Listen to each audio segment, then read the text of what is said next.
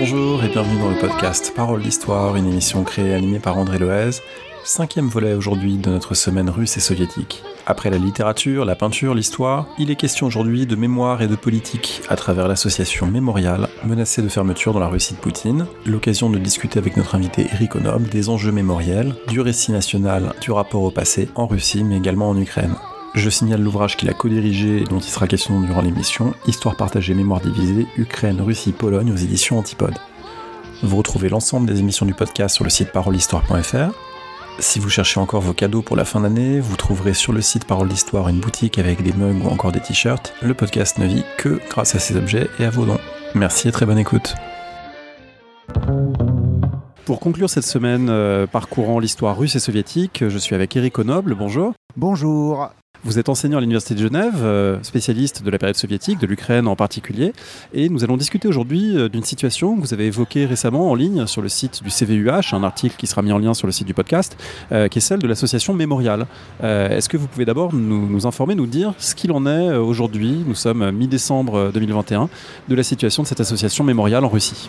Il y a une procédure judiciaire qui a été entamée contre l'association le 11 novembre pour non-respect de la loi russe sur les agents de l'étranger, qui est une loi de 2012 qui a été encore renforcée l'an dernier et qui fait que tout organisme de la Fédération de Russie qui reçoit des moyens depuis l'étranger, quelle que soit leur nature, doit s'afficher comme agent de l'étranger, c'est-à-dire que, par exemple, sur leur site internet, la première chose qu'on doit lire, c'est cette organisation est un agent de l'étranger et a reçu un soutien étranger, et même chose sur le matériel édité. Et donc Mémorial a été accusé d'avoir enfreint cette loi dans d'énormes proportions, à tel point que d'après le procureur, elle enfreindrait même la Constitution de Russie. Et donc il y a eu déjà 2 sessions du tribunal sur l'affaire. Une première sur des aspects de procédure où on a même reproché à l'association d'avoir appelé ses soutiens à venir devant le tribunal, la manifestation étant considérée comme une pression contre l'indépendance de la justice. Et aujourd'hui même, il y avait une deuxième session sur les pièces écrites du dossier, et donc c'était entre autres la vérification de la présence ou non de la mention agent de l'étranger sur les matériaux publiés par Mémorial. Voilà, on enregistre le 14 décembre, cette émission sera diffusée normalement le 17, donc il faudra évidemment se tenir au courant au fur et à mesure pour savoir quelle est l'issue de cette procédure. Bon, une procédure dont on comprend bien que c'est une forme d'intimidation, c'est une forme de pression judiciaire sur une association qui joue un rôle très important, c'est pour ça qu'on en parle aujourd'hui, qui a joué un rôle très important dans le rapport à l'histoire, en particulier de la période soviétique. Alors, est-ce que vous pouvez nous la présenter en 2 mots, et puis peut-être qu'ensuite on reviendra plus en détail sur les conditions de sa genèse? Alors, c'est une association donc, qui a été créée au moment de la perestroïka et donc qui est vraiment attachée à cette période où, d'une part, il y a eu un relâchement de la part du pouvoir, du contrôle sur l'histoire et sur les sources, et surtout, pendant cette période de la perestroïka, il y avait eu un véritable engouement populaire sur ces questions et un véritable débat public autour de tout ce qui avait été caché dans l'histoire soviétique et qu'on appelait les taches blanches. Alors clairement, depuis les années 90, Mémorial était sans doute moins au centre des discussions parce que la société russe était passée à autre chose pour un certain nombre de raisons. Il reste que justement le choix du pouvoir actuel de s'attaquer à Mémorial est très symbolique pour cette raison-là. C'est-à-dire que c'est une espèce de façon de dire que là maintenant il s'agirait de revenir sur les acquis intellectuels de la perestroïka. Alors il faut sans doute situer un petit peu le rôle de Mémorial dans ces années 1980, au moment donc où l'association va publiquement se fonder d'abord, s'emparer ensuite de cette histoire soviétique, documenter un certain nombre de crimes et finalement de mécanismes de la terreur d'État, en particulier stalinienne. À cette époque-là, c'était pas quelque chose qui était totalement inconnu. On se souvient du rapport Khrouchtchev, on se souvient aussi des textes de Solzhenitsyn. C'était quelque chose qui circulait, mais à bas bruit dans la société soviétique. Est-ce que les années Gorbatchev, c'est des années d'intensification ?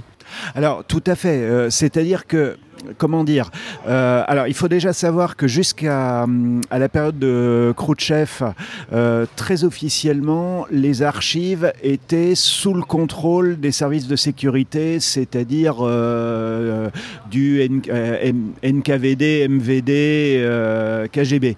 Donc ça veut dire que même les historiens tout à fait officiels n'avaient pas un accès facile aux archives. Donc ça s'était légèrement desserré à l'époque de Khrouchtchev, où les archives sont devenues une administration indépendante, mais il reste que l'accès était toujours soumis à tout un tas de contrôles, et moi-même, dans les années 90, j'ai rempli des formulaires d'inscription aux archives où il était toujours demandé si on était membre du parti, parce qu'ils n'avaient pas changé, ils n'avaient pas les moyens d'imprimer de nouveaux formulaires. Et à l'époque de Gorbatchev, ce qui est nouveau, c'est que justement, ça va être de considérer que ce qui s'est passé sous Khrouchtchev n'était pas complet comme révélation sur l'histoire, et surtout, comme sous Khrouchtchev, mais à une échelle plus importante, d'utiliser ces questions historiques comme un outil dans les luttes au sein du pouvoir, où Gorbatchev luttait contre ce qu'on a appelé les conservateurs au sein de l'appareil du Parti communiste de l'Union soviétique qui dirigeait tout l'État, et où justement se poser, de la part de Gorbatchev, se poser comme partisan de la liberté de recherche en histoire, c'était chercher un appui chez les intellectuels et dans la population contre les conservateurs de l'appareil. Donc ça veut dire qu'il y a eu un moment dans l'histoire russe, tardo-soviétique et russe, où on avait du capital politique qu'on pouvait gagner en s'affichant anti-stalinien et en dénonçant le stalinisme et en encourageant les recherches. Tout à fait. Et c'est sans doute une des choses les plus intéressantes au moment de la perestroïka, c'est qu'il y a eu une explosion de l'intérêt là-dessus, c'est-à-dire que les revues commençait à publier sur des gens des communistes proches de Lénine qui avaient été éliminés sous Staline, donc un peu sous forme de biographie rappelant combien ça avait été des communistes dévoués et sincères. Ensuite, ça a pu être sur justement la masse, le caractère massif des exécutions sous Staline. Et à chaque fois qu'une revue publiait là-dessus, les exemplaires étaient littéralement pillés dans les kiosques. C'est-à-dire, je me souviens, alors je ne l'ai pas vu de mes yeux vus, mais je me souviens que les journalistes occidentaux en poste à l'époque disaient que les gens faisaient la queue avant l'ouverture des kiosques et que dans la matinée, un numéro de revue qui avait ce genre de révélation, il était entièrement vendu, et ça à l'échelle de toute l'Union soviétique. Donc il y avait vraiment... et ça a poussé des gens, et c'est là où il y a une différence avec la période khrouchtchevienne, c'est que ça a poussé des gens à s'en saisir pour demander ce qui était arrivé à leurs proches et ancêtres, et aussi pour mener des investigations localement sur les lieux de détention et les lieux d'exécution. Alors là, on est encore sous l'URSS, on est avant 1991. Qui sont les gens qui font Mémorial, et ils sont de quelle origine sociale, professionnelle ? Alors, à l'instigation de Mémorial, on peut presque dire qu'il y a Mikhail Gorbatchev, parce que justement, c'est lui qui, dans un entretien avec des journalistes, avait dit qu'il était insupportable qu'il y ait des taches blanches dans l'histoire soviétique. Alors, sachant que je l'ai entendu il y a une dizaine ou une quinzaine d'années dans une interview expliquer que quand il était devenu secrétaire général du Parti communiste de l'Union soviétique, lui-même avait découvert, y compris sur la famine de 1933 qui avait touché l'Ukraine, la Volga, mais aussi le Kouban, dont sa famille était originaire, sachant que lui-même était d'une famille russo-ukrainienne. Et donc, lui dit, et j'ai pas de raison de penser qu'il mente, lui dit qu'il avait découvert l'ampleur de cette famine une fois qu'il était devenu secrétaire général. C'est-à-dire que l'omerta sur l'histoire ne valait pas simplement vis-à-vis de la population, mais au sein même de l'appareil qui ne connaissait pas l'histoire de son pays, voire sa propre histoire, vu que les purges staliniennes ont touché beaucoup les communistes eux-mêmes. Et donc c'est dans un milieu d'intellectuels qui soutenaient Gorbatchev que la balle a été reprise par des gens comme Afanassiev et le plus connu, même s'il n'est pas historien, Andrei Sakharov, le dissident, et donc qui ont ont fondé, alors ça correspondait aussi au moment où il devenait possible de fonder des associations relativement autonome par rapport au pouvoir, et donc c'est au début de l'année 1989 que Mémorial est fondé à Moscou. Et l'exemple, alors c'est là où il y a un moment intéressant, c'est que donc dans les sommets de l'intelligentsia qui étaient liés à la nomenclatura, il y a cette volonté, mais de fait, très rapidement, il y a des filiales locales de Mémorial qui sont créées, et là, évidemment, ça prend un autre caractère, y compris d'ailleurs parce que, il pouvait y avoir des réticences à parler du passé beaucoup plus fortes localement qu'il n'y en avait à Moscou. Vu que Moscou était le centre des lieux de pouvoir, les choses pouvaient bouger plus vite qu'en province et en périphérie. Alors c'est là sans doute que naît ce qui fait vraiment pour les historiens, les historiennes, l'aspect très précieux de Mémorial, c'est-à-dire un travail local de collecte documentaire, de collecte de témoignages, de collecte d'archives, de collecte également de lieux, c'est-à-dire qu'on va sur des lieux qui ont été des lieux de détention ou d'exécution, et on cherche à documenter tout ça. Donc il y a toute une dimension vraiment de quasi archivistique de Mémorial qui se met en place. Oui, c'est-à-dire qu'on a parlé au tournant des années 90 de révolution des archives concernant l'histoire soviétique. Clairement, Mémorial, à mon avis, est à la base de cette révolution des archives. Alors, comme vous l'avez dit, les lieux d'exécution, les documents, mais la première chose, c'est déjà la liste des victimes, établir la liste des victimes, sachant que c'est quelque chose qui avait été un tout petit peu commencé sous Khrouchtchev. Il y avait eu tout un mouvement de réhabilitation, mais il y avait des gens qui n'avaient pas été réhabilités, et donc ceux-là étaient toujours considérés comme coupables, et en plus souvent on ne savait pas exactement quand ils avaient pu être exécutés. Et c'est là-dessus qu'il y a tout un travail de fourmi qui se fait du bas vers le haut à partir de la perestroïka et de la création de Mémorial, où on fait sortir du néant des gens qui avaient été totalement rayés de l'histoire, et sur lesquels, quand il y avait des informations, elles étaient souvent fausses. C'est-à-dire qu'on s'est aperçu ultérieurement qu'il y avait des dates d'exécution qui avaient été antidatées ou post-datées pour des raisons politiques. Et donc on a continué à découvrir des choses, même sur des personnages assez connus. Je pense à Christian Rakovski ou à d'autres grands noms du régime soviétique des années 20, où il a fallu attendre la fin des années 80 juste pour savoir exactement quand ils avaient été exécutés. Voilà, je renvoie les auditrices, les auditeurs à l'entretien qu'on vient de diffuser avec Alexandra Koulaïeva, qui évoque le cas de Gastiev, qui lui-même a eu une date de mort qui a été tardivement documentée et qui est aujourd'hui connue. Tout ça, ça contribue à des instruments de travail, ça contribue à une documentation, y compris en ligne, qui est utilisable aujourd'hui ? Oui, tout à fait. C'est-à-dire qu'il y a une base de données. Mémorial a publié plusieurs bases de données totalement accessibles et extrêmement pratiques. Et donc, ce sont des millions de noms qui sont à la disposition des chercheurs.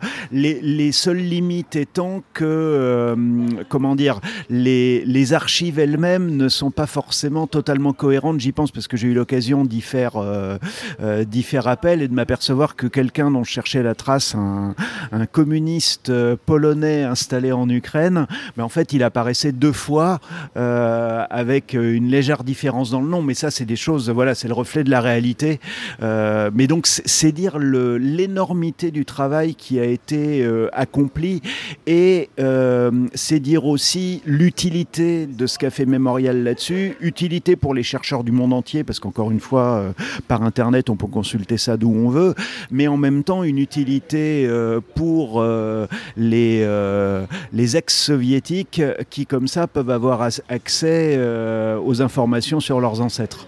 Je fais une parenthèse pour dire que d'abord tous les gens qui ont travaillé sur des bases de données savent que les doublons, ce sont des choses qui arrivent et qu'on arrive à les corriger, à les repérer plus ou moins. Et aussi pour dire que ça pose le même type de problème que ce qui a pu se poser en Pologne récemment, où 2 historiens ont été mis en accusation pour avoir révélé des noms et employé des noms de personnages dont les descendants pouvaient dire qu'ils n'avaient pas être mis en cause comme ça. C'est-à-dire qu'une base de données nominative, c'est pas simple dans l'espace public, et on voit qu'aujourd'hui dans les reproches qui sont faits à Mémorial, il y a notamment une déclaration déclaration du président Poutine disant qu'il y avait des erreurs dans la base de données et que ces erreurs justifiaient que Memorial soit mise en garde ou qu'elle pose problème. Oui, alors, sachant que en même temps, là, on parle des noms des victimes, c'est-à-dire qu'on n'en est pas à parler du nom des bourreaux. Alors, je dis ça... Ça pourrait être une étape, d'ailleurs, un jour. Ça pourrait être une étape, mais c'est un vrai problème. C'est-à-dire que dans les années 90, il y a eu des résistances, j'allais dire des résistances, là, je suis dans l'euphémisme.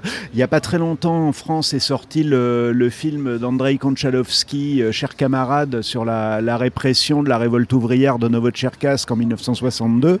Il y avait un des participants qui était lui-même fils d'un bolchevique éliminé par Staline et qui avait fait quelques années de goulag après la révolte de 62, mais avait été libéré quand Khrouchtchev avait été écarté par Brejnev, et qui, dès l'ouverture des années 80, de la fin des années 80 sous Gorbatchev, avait remis sur la place publique cette répression de Novotcherkassk, entre autres en cherchant les lieux d'inhumation des victimes de la fusillade, sachant que les gens avaient été inhumés secrètement autour de la ville pour éviter qu'il y ait une concentration et donc de possibles cérémonies d'hommage. Et en fait, cet homme qui était proche des milieux anarcho-syndicalistes dans les années 80 a été retrouvé agonisant après avoir été battu dans la rue au moment où il avait visiblement retrouvé un des lieux de sépulture. Donc ça, c'est la situation dans les années 90. Et concernant Novotcherkassk, qui est un massacre de, entre guillemets, petite ampleur, c'est-à-dire qu'il y a une trentaine de morts, et en plus c'est à la période khrouchtchevienne, il a fallu attendre le début des années 2000, fin des années 90, pour que tous les gens condamnés dans le cadre de cette révolte soient réhabilités, c'est-à-dire bien après la chute de l'URSS. Et Vladimir Poutine, au début de son règne, où il avait plutôt donné des signes d'ouverture, avait fini par venir à Novotcherkassk. Sans doute que celui qui avait trouvé les lieux d'inhumation avait gêné soit des participants de la répression, soit leurs descendants directs. Mais autrement, dans les années 2000 en Ukraine, il y avait eu... alors, sachant qu'en Ukraine, il y a au contraire une mise en valeur du statut victime de la nation ukrainienne sous le stalinisme, sauf que ça aussi, ça a pu être instrumentalisé avec, par exemple, des expositions en ligne sur les répressions staliniennes en Ukraine, où le nom des bourreaux était indiqué, mais comme par hasard, il y en avait à peu près les 3/4 dont le patronyme était juif, et où on soulignait cette judéité en mettant le nom d'usage entre parenthèses non véritable avec un patronyme juif. Donc c'est dire que c'est des questions extrêmement sensibles pour des raisons variées et que diverses instrumentalisations sont possibles. Alors c'est quelque chose que vous montrez d'ailleurs dans l'article que vous avez écrit sur le site du CVUH qu'on trouve en ligne. Vous mentionnez ce personnage, donc battu presque à mort, Piotr Siuda. Vous mentionnez aussi une association concurrente de Memorial. C'est d'ailleurs intéressant parce que Memorial, c'est la racine latine et donc occidentale par certains côtés. Et puis là, il y a la racine russe, Pamiat, la mémoire en russe. Et du coup, ce serait comme le contre-mémorial qui défend une mémoire, mais c'est une mémoire tout à fait opposée, c'est une mémoire nationaliste russe. Donc il y a aussi des forces opposées. Au moment où Memorial se déploie, il y a des gens qui disent attention, cette histoire ne s'est pas du tout racontée comme vous le dites. Cette histoire est une histoire glorieuse ou nationale, il ne faut pas y toucher. Oui, tout à fait. Alors c'est quelque chose qu'on a beaucoup oublié, c'est que la période de la perestroïka était une véritable période de lutte politique et même un peu sociale, et que on a tendance à se souvenir donc avec Gorbatchev comme réformateur, doublé sur la voie des réformes justement intellectuellement par des gens comme Andrei Sakharov, puis politiquement par des gens comme Boris Eltsine, et ce qui va ouvrir la voie à la dissolution de l'URSS. Et en face, on a tendance à penser qu'il y avait les conservateurs qui sont la plupart du temps décrits comme des marxistes-léninistes à l'ancienne, dont ceux qui avaient fait la tentative de putsch en août 91. Ce qu'on oublie, c'est que dès que le couvercle s'est un tout petit peu desserré, on a vu apparaître des courants nationalistes. Alors, des courants nationalistes dans les périphéries avec revendication d'indépendance de l'Ukraine, des pays baltes, au Caucase, etc. C'est une chose, mais aussi, et j'aurais envie de dire surtout, des courants nationalistes en Russie. Et des courants nationalistes qui préexistaient à la perestroïka. Il faut savoir que dans les années 70, il y avait eu tout un courant littéraire d'écrivains qu'on appelait les écrivains paysans, avec quelqu'un qui avait été abondamment traduit et promu en France, Valentin Raspoutine, qui avait fait par exemple un roman qui avait eu beaucoup d'écho en traduction sur un village noyé au moment de la création d'un barrage hydroélectrique. Sauf que derrière cet écrivain-là et d'autres, il y avait tout un groupe de nationalistes russes et d'un nationalisme extrêmement réactionnaire qu'un historien a appelé le parti russe et qui avait des positions de pouvoir à l'intérieur de l'appareil du parti qui ne faisait même plus semblant de se réclamer du moindre marxisme et qui avait une vision de l'Union soviétique un peu, où la Russie se retrouvait à porter le fardeau de l'homme blanc vis-à-vis de périphéries sous-développées, ingrates ou prêtes à la trahison. Et donc qui voulait absolument défendre un autre récit. Et c'est dans ce cadre-là que l'association Pamiać, donc la mémoire, a été créée officiellement bien avant Mémorial, ce qui veut dire la force des soutiens qu'elle avait dans l'appareil, parce qu'elle a été créée à une époque où officiellement on n'avait pas le droit de créer d'association. Donc voilà, c'était quand même un sacré privilège. Et cette association Pamiać est rapidement devenue le centre de ralliement de toutes les forces les plus réactionnaires pendant la perestroïka. Et sachant que là, encore une fois, on ne parle pas simplement d'une idéalisation du passé national, on parle d'une vision ultranationaliste, antisémite de l'histoire russe, c'est-à-dire que pour le coup, ça fait tout à fait la liaison avec les mouvements d'extrême droite d'avant 1917, je pense en particulier à ce qu'on a appelé les Sangs Noirs, qui étaient un peu les troupes de combat, non seulement idéologiques, mais aussi physiques, du régime tsariste finissant. Et c'est ça qu'on a vu sortir de la boîte de Pandore. Et donc, face à Mémorial, qui mettait en accusation au début surtout le stalinisme pour ensuite élargir à tout le communisme entre guillemets, on avait cette association Pamiać qui refusait la remise en cause de l'État, alors justement pas du tout dans son aspect communiste mais dans son aspect État fort et centralisé exprimant la permanence de la Russie. Où on retrouve un certain nombre des thèmes évidemment défendus aujourd'hui par Poutine, on va sans doute y revenir. Avant ça, je voudrais qu'on évoque une autre interférence. Là, on voit très bien les interférences mémorielles entre d'un côté une dénonciation du stalinisme de ses crimes et puis de l'autre côté une exaltation du passé russe. Mais il me semble qu'il y a aussi une interférence avec le présent, dans la mesure où lorsqu'on dénonce les crimes du stalinisme, on est sans doute aussi amené à prendre position sur les violations contemporaines des droits humains dans les années 90, au moment où Mémorial fait tout ce travail et ses antennes locales, tout ce travail de documentation, de recensement, nominatif, etc. C'est aussi le moment de la première guerre de Tchétchénie, c'est aussi le moment où existent des abus de droits humains dans la Russie contemporaine. Et du coup, un petit peu à la façon de la Ligue des droits de l'homme ou d'Amnesty International, Mémorial a une dimension tournée vers le passé, mais aussi s'intéresse aux violations contemporaines. Alors tout à fait, c'est-à-dire que Mémorial s'est subdivisé en un centre de recherche et un centre de défense des droits humains. Et sachant que, y compris cette subdivision avec la création d'un mémorial international est au centre de l'attaque juridique actuellement, où le pouvoir se prévaut du caractère international d'une des associations qui composent Mémorial pour bien l'accuser d'être un agent de l'étranger. Je ferme la parenthèse sur ce point-là.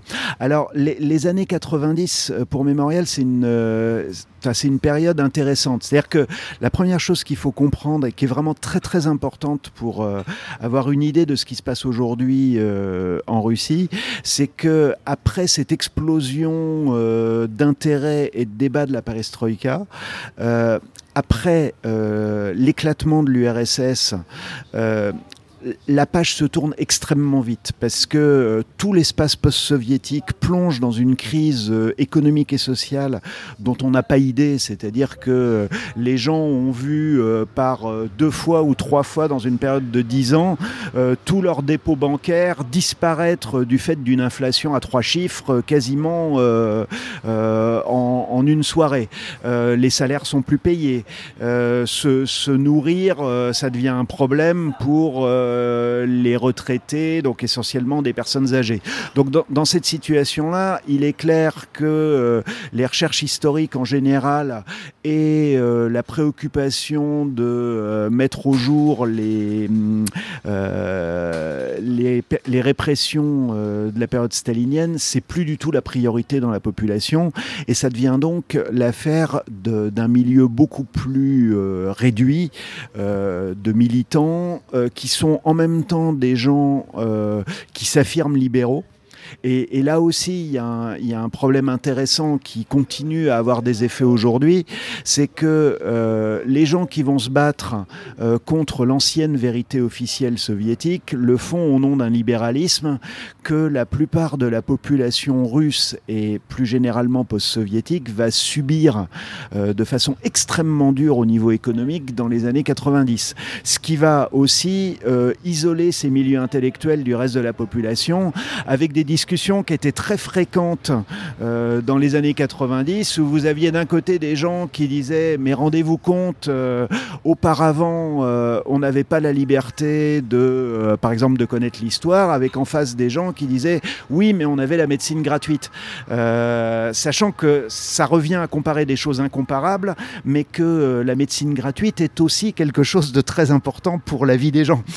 Voilà, donc dans les années 90, Mémorial est cataloguée comme une association libérale et elle soutient le pouvoir en place sous Eltsine dans toute la réécriture de l'histoire russe d'un point de vue très très anticommuniste, très libéral, mais qui va aussi réhabiliter partiellement le tsarisme, la noblesse. Et ça n'empêche pas qu'en tant qu'association de défense des droits, les militants de Mémorial vont dénoncer les exactions commises pendant la première guerre de Tchétchénie, puis la deuxième guerre de Tchétchénie, mais ça, globalement, dans un silence un peu assourdissant, dans la mesure où, encore une fois, la société russe, elle est dans un état de survie. À côté de ce silence d'une majorité de la société russe sans doute, il faut dire que les menaces qui pèsent sur Mémorial depuis un certain temps, et aujourd'hui en particulier très intenses, elles ont provoqué des ralliements forts de la communauté académique internationale, en France notamment. C'est l'historien Nicolas Werth qui préside la section française de Mémorial. Qu'est-ce qu'on peut dire des réactions et des mobilisations qui viennent en soutien de cette association ? Alors, elles existent fort heureusement et clairement, vu l'activité de Mémorial, donc par exemple ces bases de données qui sont très utiles pour les chercheurs, vu le fait qu'il y a toute une génération de chercheurs qui ont vécu cette ouverture des archives et donc savent le prix que ça a et qui n'est pas simplement un prix, disons, la jouissance qu'on peut en avoir, mais aussi les efforts qu'il a fallu pour les ouvrir, ces archives. Ça, c'est une chose. Alors, et donc du coup, clairement, la communauté académique, de façon assez générale, en Occident, s'est mobilisée pour Mémorial. En même temps, justement, c'est un peu un piège aussi. Dans la mesure où l'accusation de la part du pouvoir est que Mémorial est un agent de l'étranger, j'ai vu par exemple passer un appel, qui donc fait par une association de slavistes étrangers qui disait Mémorial représente les valeurs de l'Europe et c'est pour ça que... Alors bon, moi je veux bien être d'accord avec ces termes-là, mais si j'étais un procureur de la Russie contemporaine, j'aurais envie de mettre cette lettre de soutien dans le dossier d'accusation. Et c'est là où il faut faire attention aussi, et c'est un peu encore une fois tout le problème dans lequel s'est retrouvé enfermé toute une partie de l'intelligentsia russe et plus largement post-soviétique depuis 91, à savoir de couper ses revendications de liberté de la situation de la population. Et donc, alors c'était des termes qu'on n'utilisait pas dans les années 90, mais d'en faire un peu un problème de bobo, si je voulais employer des termes qu'on utilise beaucoup en France. Et avec un peu cette coupure entre une population dont on postule un peu d'avance qu'elle ne serait pas intéressée par ces questions historiques et que, après tout, elle apprécierait le bourrage de crâne nationaliste que Vladimir Poutine a remis au goût du jour, et de l'autre côté une élite éclairée qui elle serait consciente mais n'aurait de soutien qu'à l'étranger. Alors je ne nie pas que cette configuration ait une part de réalité, parce que un des leviers de Vladimir Poutine au début de sa carrière en tant que dirigeant de la Russie a été justement de rétablir un niveau de pension et un niveau de salaire à peu près correct pour vivre. Et donc, quelque part, il y a eu un échange de bons procédés entre le pouvoir et la population. Le pouvoir disant je vous accorde un minimum de stabilité et nous, vous nous laissez gérer le pays un peu à notre guise.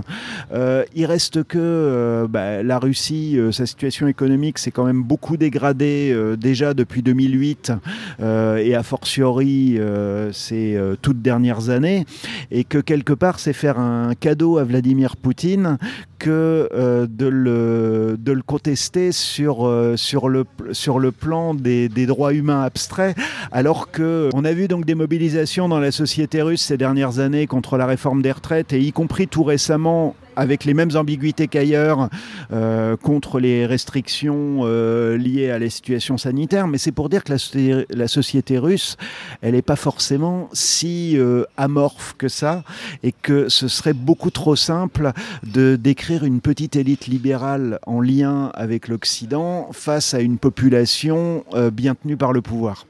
Je voudrais, pour peut-être une dernière partie de notre entretien, inscrire l'affaire de Mémorial dans des questions mémorielles plus larges, puisque nous venons de vivre une séquence mémorielle très très intense. Il y a eu en 2017 le centenaire des révolutions, il y a eu en 2019 les 80 ans du pacte germano-soviétique, du début de la Seconde Guerre mondiale. On pourrait dire, dans les années qui entourent ces dates, toutes les questions liées à l'indépendance, vraie fausse indépendance de l'Ukraine pendant la guerre civile. Bon, donc ça a été un moment très très intense du point de vue commémoratif mémoriel. Vous avez à ce sujet co-dirigé un ouvrage avec Corinne Amaché et Andrei Portnov, Histoire partagée, mémoire divisée, Ukraine, Russie, Pologne, aux éditions Antipode, paru en 2021. Est-ce qu'on peut voir une ligne directrice du pouvoir russe dans cette séquence de 5 années environ qu'on vient de vivre sur le plan mémoriel? Tout à fait. Il s'agit d'écrire un roman national sans contradiction, sans ambiguïté, qui soit rassurant à l'usage des citoyens. Et donc, par exemple, concernant la période révolutionnaire et la guerre civile, il faut commémorer tout le monde indépendamment de ses opinions, en valorisant le fait que quelles qu'aient été leurs orientations, tous étaient des fils et des filles de la Russie qui voulaient le meilleur avenir possible pour leur pays. Voilà, donc les Cosaques aussi bien que les SR. Tout à fait.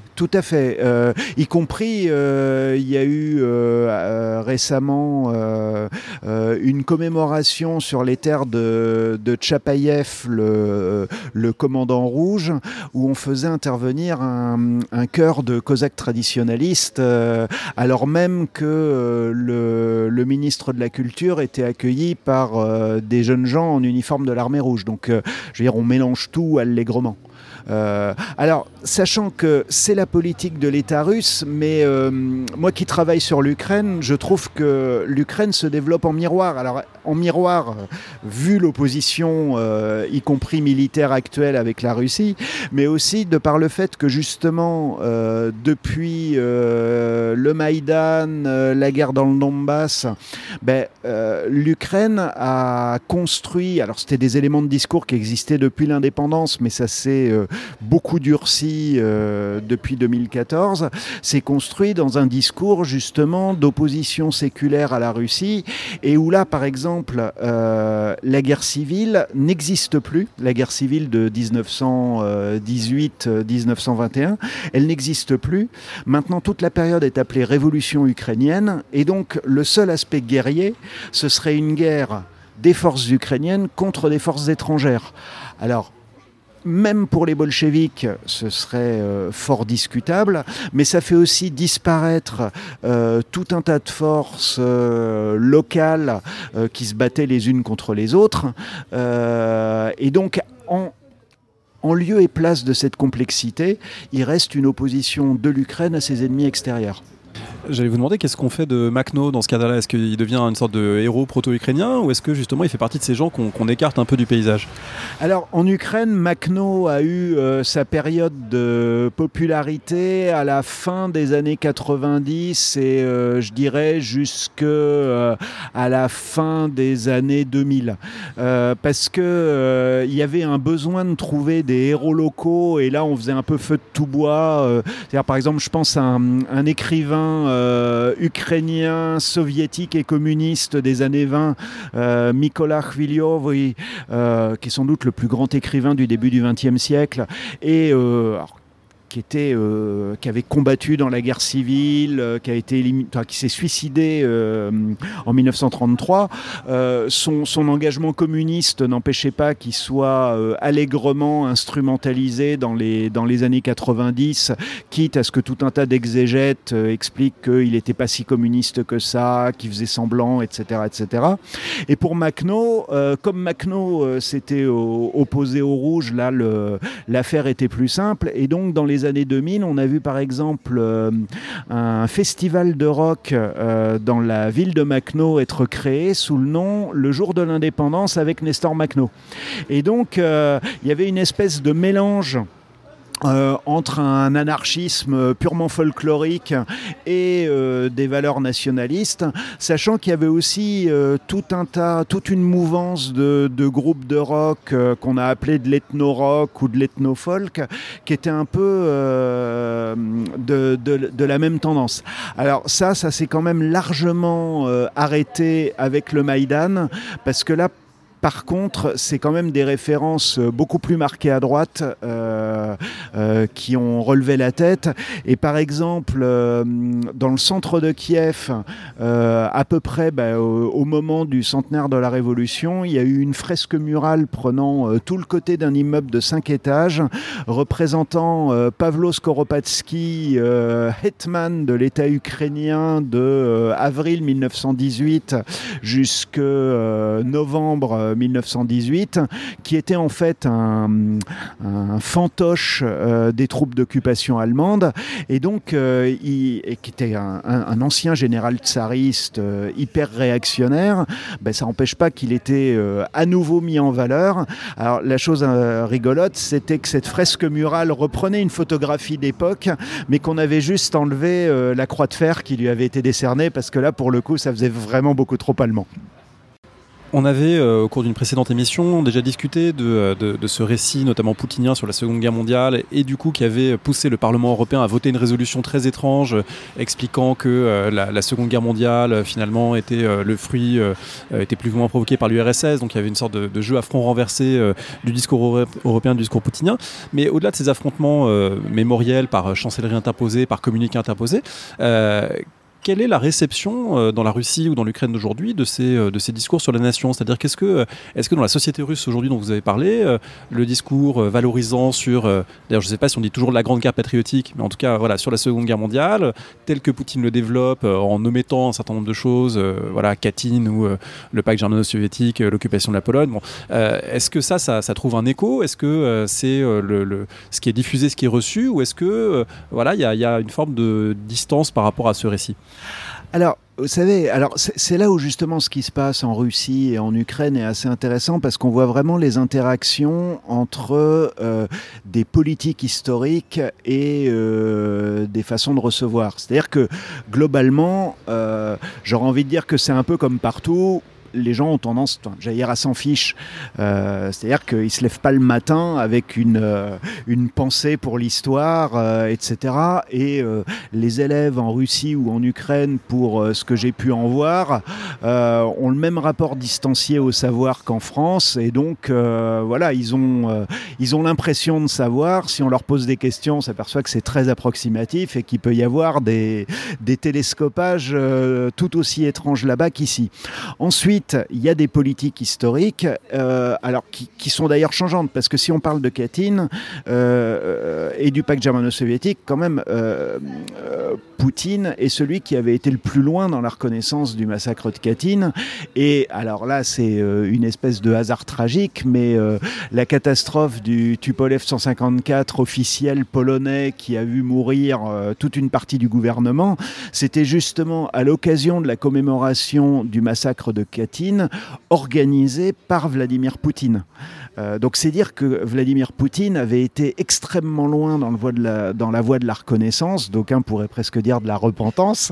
Donc ça, faut quand même pas oublier que Vladimir Poutine n'a pas toujours eu la même orientation. Alors maintenant, clairement, depuis quelques années, on a vu le discours historique russe s'unifier, se renforcer. Alors ça, c'est quelque chose qui était déjà sensible dans les années 2000 dans les librairies. C'est-à-dire que ce qui m'avait beaucoup frappé, c'est que il y avait les rayons historiques des librairies russes à partir du début des années 2000. On ne voit quasiment plus que de l'histoire militaire et patriotique. Donc il y a ce mouvement-là qui se passe. Mais par contre, dans la société, c'est quand même plus varié. Là, maintenant, clairement, on appuie là-dessus et on essaye de trouver des relais, je dirais, sociaux. Et de ce point de vue-là, il y a eu une initiative assez intéressante. C'est ce qu'on appelle le régiment immortel, qui à la base n'est pas une initiative de l'État, mais dans une ville de province, si mes souvenirs sont exacts, en Sibérie, où des gens avaient eu l'idée de brandir pour les commémorations de la victoire de la Grande Guerre patriotique, parce que le terme est resté, de brandir les photos de leurs ancêtres qui étaient morts au combat, et de créer une association, donc avec une démarche somme toute assez proche de celle de Mémorial d'ailleurs, et je pense que ça a dû faire partie des calculs quand le pouvoir a repris ça à son compte, où il s'agissait pour les gens de chercher leurs ancêtres et de retrouver les traces de leurs ancêtres, y compris en retraçant leur parcours, lieu de conscription, déplacement sur le front, jusqu'à la victoire à Berlin pour les plus chanceux mémoriellement. Et donc au début, c'était des associations réellement locales. Oui, ça fait penser à Un jour un poilu qu'on a eu en France, à tous les gens qui cherchent leurs ancêtres. On a eu ça pendant le centenaire, c'était participatif et très sympathique. Tout à fait. Alors avec cette différence que là, ça veut dire que les gens défilent le 9 mai en brandissant le portrait, et voire même, je pense à un article qu'a écrit Misha Gabovitch dans le livre qu'on a coécrit avec Corina Macher, et co-dirigé avec Corina Macher et Andriy Portnov, où on voit non seulement le portrait, mais aussi la carte avec les pérégrinations du soldat. Et ça a été instrumentalisé par le pouvoir, c'est-à-dire que maintenant c'est quelque chose, c'est formellement indépendant des autorités, mais en pratique c'est puissamment promu par les autorités. Et donc voilà, à la fois ça va marcher parce que il y a un côté redécouverte de son passé personnel, et en même temps ça permet aux gens d'associer le destin de leur famille avec le grand destin national. Et puis en plus, c'est vrai que là-dedans il y a une espèce de culte héroïque des morts, qui est donc très différent de ce point de vue-là de celui de Mémorial, parce que suivant qu'on a eu un ancêtre réprimé par l'État ou un ancêtre qui s'est battu pour l'État, ça change beaucoup de choses. Et donc ça accentue ce regard rétrospectif. Voilà, ce côté bon vieux temps, tout le monde luttait ensemble, etc., etc. Donc ça, c'est pour la Russie.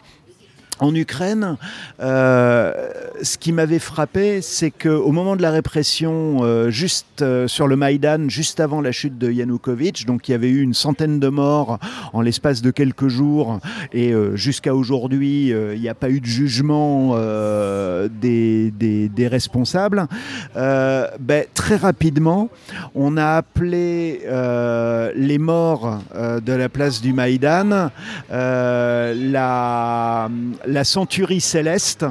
Et la première fois que j'ai entendu parler du régiment immortel russe, comme j'étais habitué à lire sur la centurie céleste ukrainienne, je me suis demandé s'il parlait de la même chose.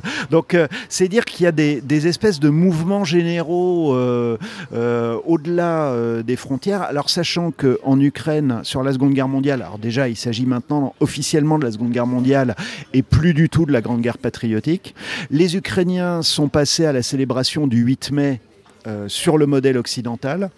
Le symbole choisi à l'époque soviétique et gardé en Russie, à savoir le ruban de Saint-Georges, qui était une décoration tsariste que Staline avait utilisée pour la médaille des vainqueurs qui avait été jusqu'à Berlin. Donc ça, c'est promu en Russie, c'est interdit en Ukraine parce que c'est le signe de ralliement des pro-russes dans le Donbass et c'était le signe de ralliement des pro-russes en Crimée juste avant l'annexion. Et donc ça, maintenant, c'est un symbole qui n'existe plus. Et donc les Ukrainiens ont pris le coquelicot du 11 novembre des Britanniques. Qui est devenu le symbole officiel du 8 mai en Ukraine. C'est dire qu'on mélange un peu tout et qu'il y a toujours des tensions en Ukraine sur le fait de savoir si les soldats soviétiques doivent être honorés, parce qu'on est de plus en plus dans un discours où on commence à parler d'occupation soviétique de l'Ukraine, ce qui est très largement exagéré, vu que l'Ukraine faisait déjà partie de l'Union soviétique pour les 3/4 de son territoire avant le pacte germano-soviétique. Et puis l'autre question est de savoir si on doit aussi commémorer les nationalistes ukrainiens qui s'étaient engagés du côté des Allemands, que ce soit dans la police supplétive ou dans la division SS Galicie. Et ça, c'est toujours en tension aujourd'hui. Oui, sachant que ça faciliterait pas forcément les rapprochements occidentaux si on le faisait du côté ukrainien. Donc tout ça montre à quel point voilà, on parle du passé, mais en fait on parle complètement du présent à travers ces enjeux. Une dernière question peut-être, toute cette, j'allais presque dire, normalisation du passé en Russie, est-ce qu'on sait si ça a des effets dans le champ académique, institutionnel, au niveau de la direction des musées, des archives, des postes à l'université, etc. Le fait qu'il y ait maintenant un discours de plus en plus lisse sur le passé russe. Alors oui, ça a des effets. Alors non pas qu'on tienne le stylo des gens, mais les historiens et les responsables institutionnels voient parfaitement dans quel sens le vent souffle. Et puis il y a aussi des effets, induits qui n'étaient peut-être pas voulus, mais qui sont très efficaces. Je vais vous donner un exemple tout à fait anecdotique, mais qui me concerne personnellement. J'ai publié il y a 1 an un article dans une revue universitaire russe.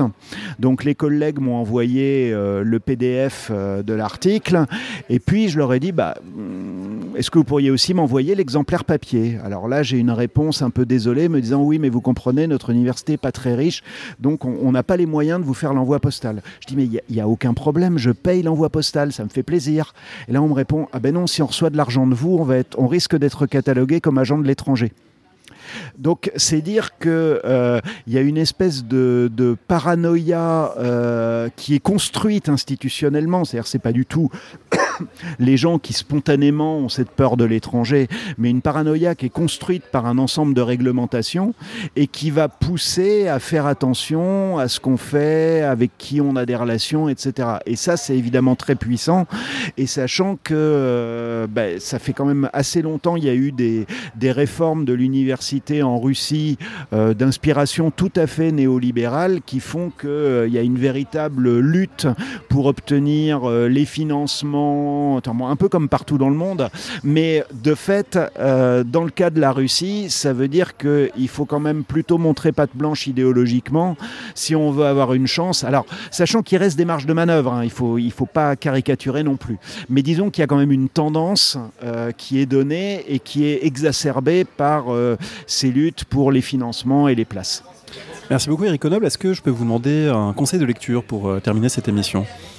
Alors, un livre que je viens de lire qui est sorti il y a un peu plus d'un an, je crois, qui est très intéressant sur le fonctionnement intellectuel et institutionnel de l'Union soviétique. C'est un livre qui s'appelle « Les services compétents » de Yegor Gran, qui est le fils du dissident Siniavski qui était passé en jugement en 1966, et ça avait été un peu le signe du raidissement sous Brejnev après la libéralisation très relative à l'époque de Khrouchtchev.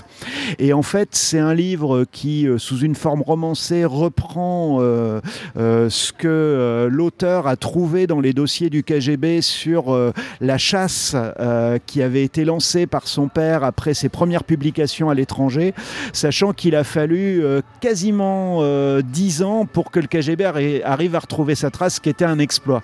Et donc, avec beaucoup d'humour et en même temps tout un tas de détails très très parlants sur ce qu'était réellement la situation en Union soviétique, c'est-à-dire pas un totalitarisme où le moindre moustique était porteur d'un micro, mais à la fois un appareil extrêmement pesant, mais avec des portes de sortie qui ne sont pas forcément là où on pense.